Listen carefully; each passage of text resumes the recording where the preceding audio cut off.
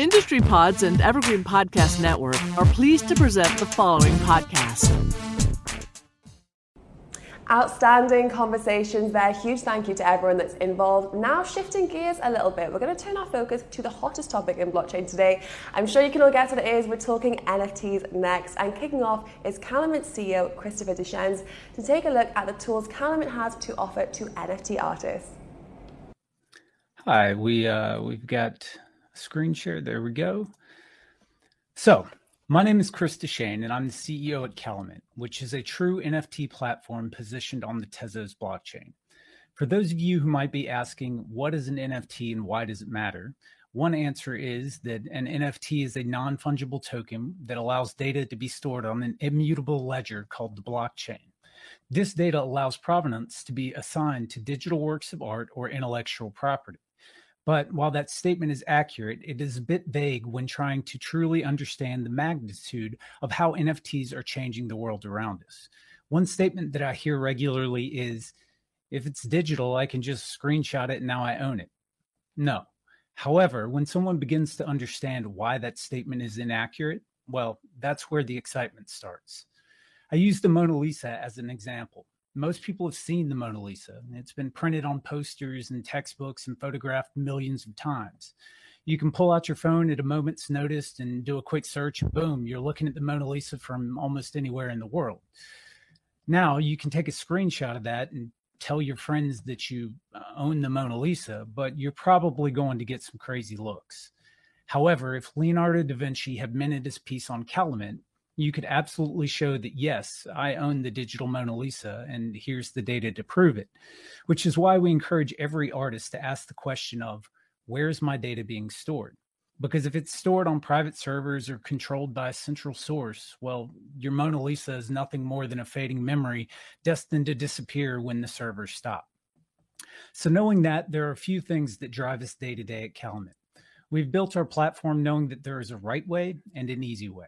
We have and always will choose the right way over the ease way. We watch other platforms sacrifice the ideals of blockchain and decentralization in order to accomplish goals quickly. We recognize that in the long run, those actions are sure to be detrimental to the growth and stability of this current movement into the digital renaissance. With that, Kalamint is focused on being a front runner into the future by facilitating the creation of artwork meant to last. That incredible artwork that we're seeing created today should be a topic of discussion amongst great-great-great-grandchildren that are fighting over who gets what piece left in the will.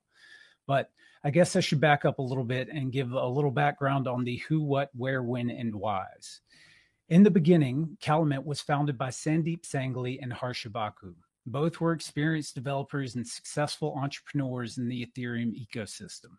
They, of course, contemplated building another platform on the same ecosystem where they had previously developed, but recognized some growing disparities in that space. Energy consumption, rising gas fees, and the lack of on-chain governance were enough to make them realize that if they were going to build something meant to last, they would have to do it somewhere else.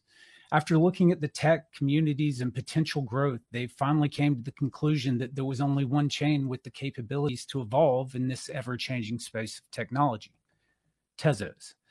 Tezos was ideal to launch an NFT platform for many reasons.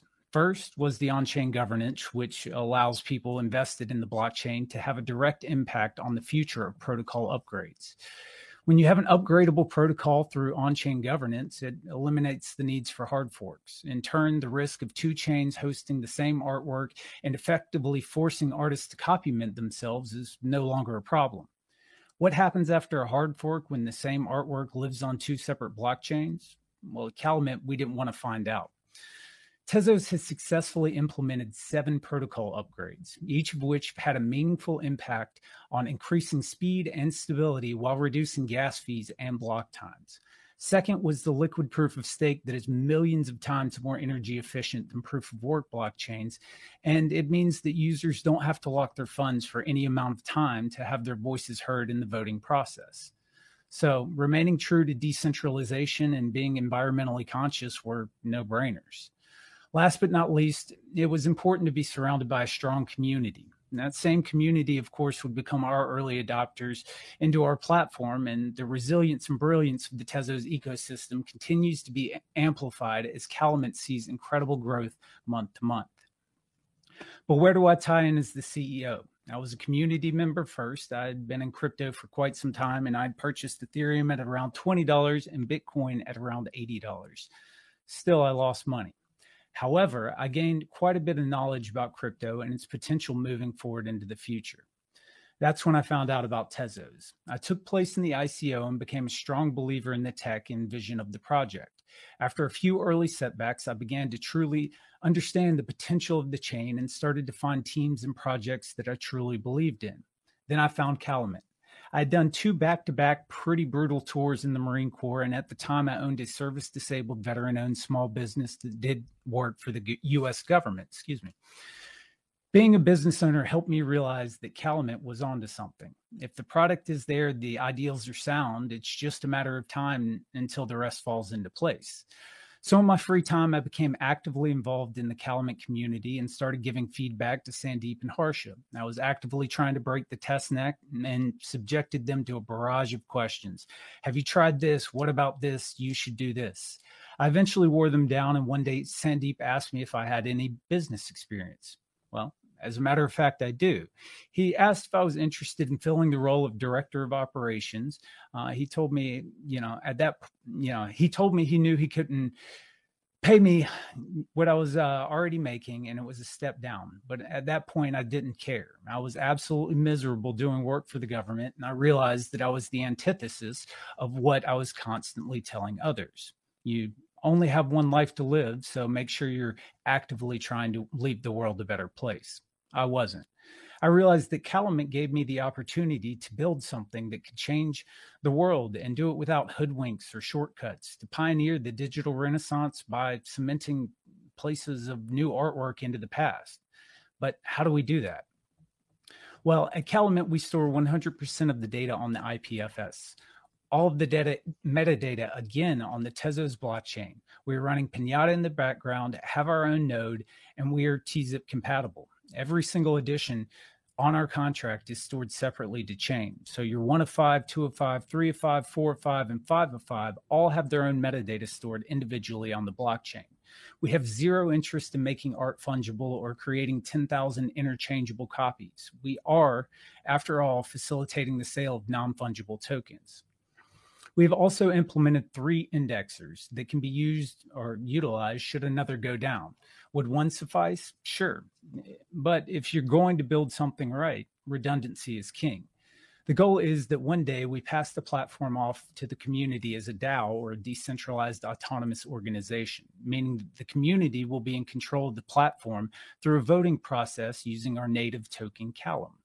However, if we pass on a subpar foundation built on rush contracts, it would be like gifting someone a house sitting on quicksand.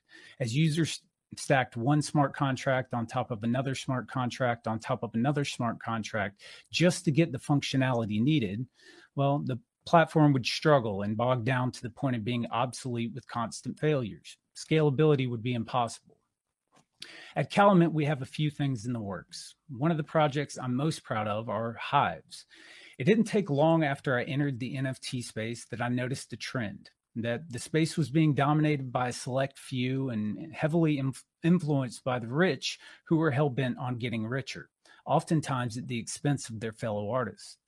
As I started to look at applications to our site, I noticed that there were incredible artists that were never receiving attention. Even worse, some were being blackballed so that they didn't get noticed for their talent. These same artists were putting out work that, in my opinion, was superior to artists selling for astronomical amounts. Well, to solve this, we developed the idea of hives. A hive is essentially where a group of individuals can come together for a unified movement and work towards a greater good in a central location. It could be 100 women that come together to highlight other women artists, or 1,000 members of an ethnic community that head to social media every Tuesday and Thursday and say, hey, look at this amazing art from our newest members. We feel that an even playing field is vital when allowing NFT artists to flourish. After all, A single voice in a crowd is easily lost amongst the noise, but a group of unified individuals shouting the same thing for the same cause is almost impossible to ignore. The point is that the power of art belongs in the hands of the people, not those trying to suppress others for financial gain. One of the most ridiculous questions that I've been asked recently is, are NFTs a fad? In truth, it's the exact opposite. NFTs are just beginning to shape our future in ways that we can't even fully understand yet.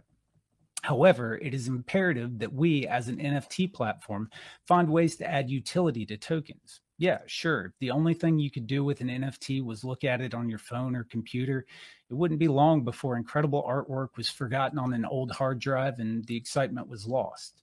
However, games like Rocket Monsters, Pigs at War, Ring Worlds, and several others are showing us that NFTs can make the gaming industry so much cooler.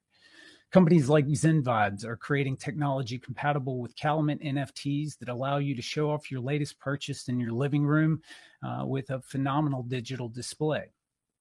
Then, every company has an ace up its sleeve. Ours is Alexandria. Kalamint has partnered with the top virtual company in the world, Virtualware. Virtualware was founded in 2004 and has been a leader in technological advancements year after year and are considered the go-to if you need something immaculate and you need it in VR. We also have an endorsement and partnership with Rob Janoff Studios. Rob Janoff is the branding and marketing genius behind a little company called Apple. They've worked with some of the largest and most influential companies in the world, and needless to say, these two Goliaths in their own industry are able to be very selective about whom they choose to align with. That's why at Kalamint, we are ecstatic to know that they share our vision for the future. So, what am I talking about? Based around the ancient Egyptian library, Alexandria, we are creating a metaverse to share art in galleries, books in libraries, and music in concert halls. The Egyptian library was famed for the immense amounts of information held in a single space and regarded as the capital of knowledge and learning. Our Alexandria will be the same, but this is just the first step. Welcome to the paradox. We see this as a chance to rebuild the world, but this time to do it right. A world that can act as a kaleidoscope of cultures where Israelis and Palestinians can live side by side without violence, where someone in Africa can inspire and interact with someone in the States and distance becomes a thing of the past. Just imagine an existence where you can be something different, something you're not, or at least you weren't. A place where celebrities can be nobody and nobody can become somebody, but you get to decide who you are. A little out of shape, no problem, six-pack abs. Born with a disability, not in here. In short, it's the perfect paradox, where you can go to the bank and do your DeFi trading, compete against your friends in your favorite games, or just hang out in your personal home. But mostly, where you can decide your outcome, where the world becomes an equal playing field. I say all this to show that these incredible steps into the future are being made possible by NFTs, that we have just now begun to understand what tomorrow will bring, or how we can influence the future of humankind for the better. At Kalamint, we understand that the future is bright, and at Kalamint, we are willing to lay the groundwork by doing things the right way, not the easy way.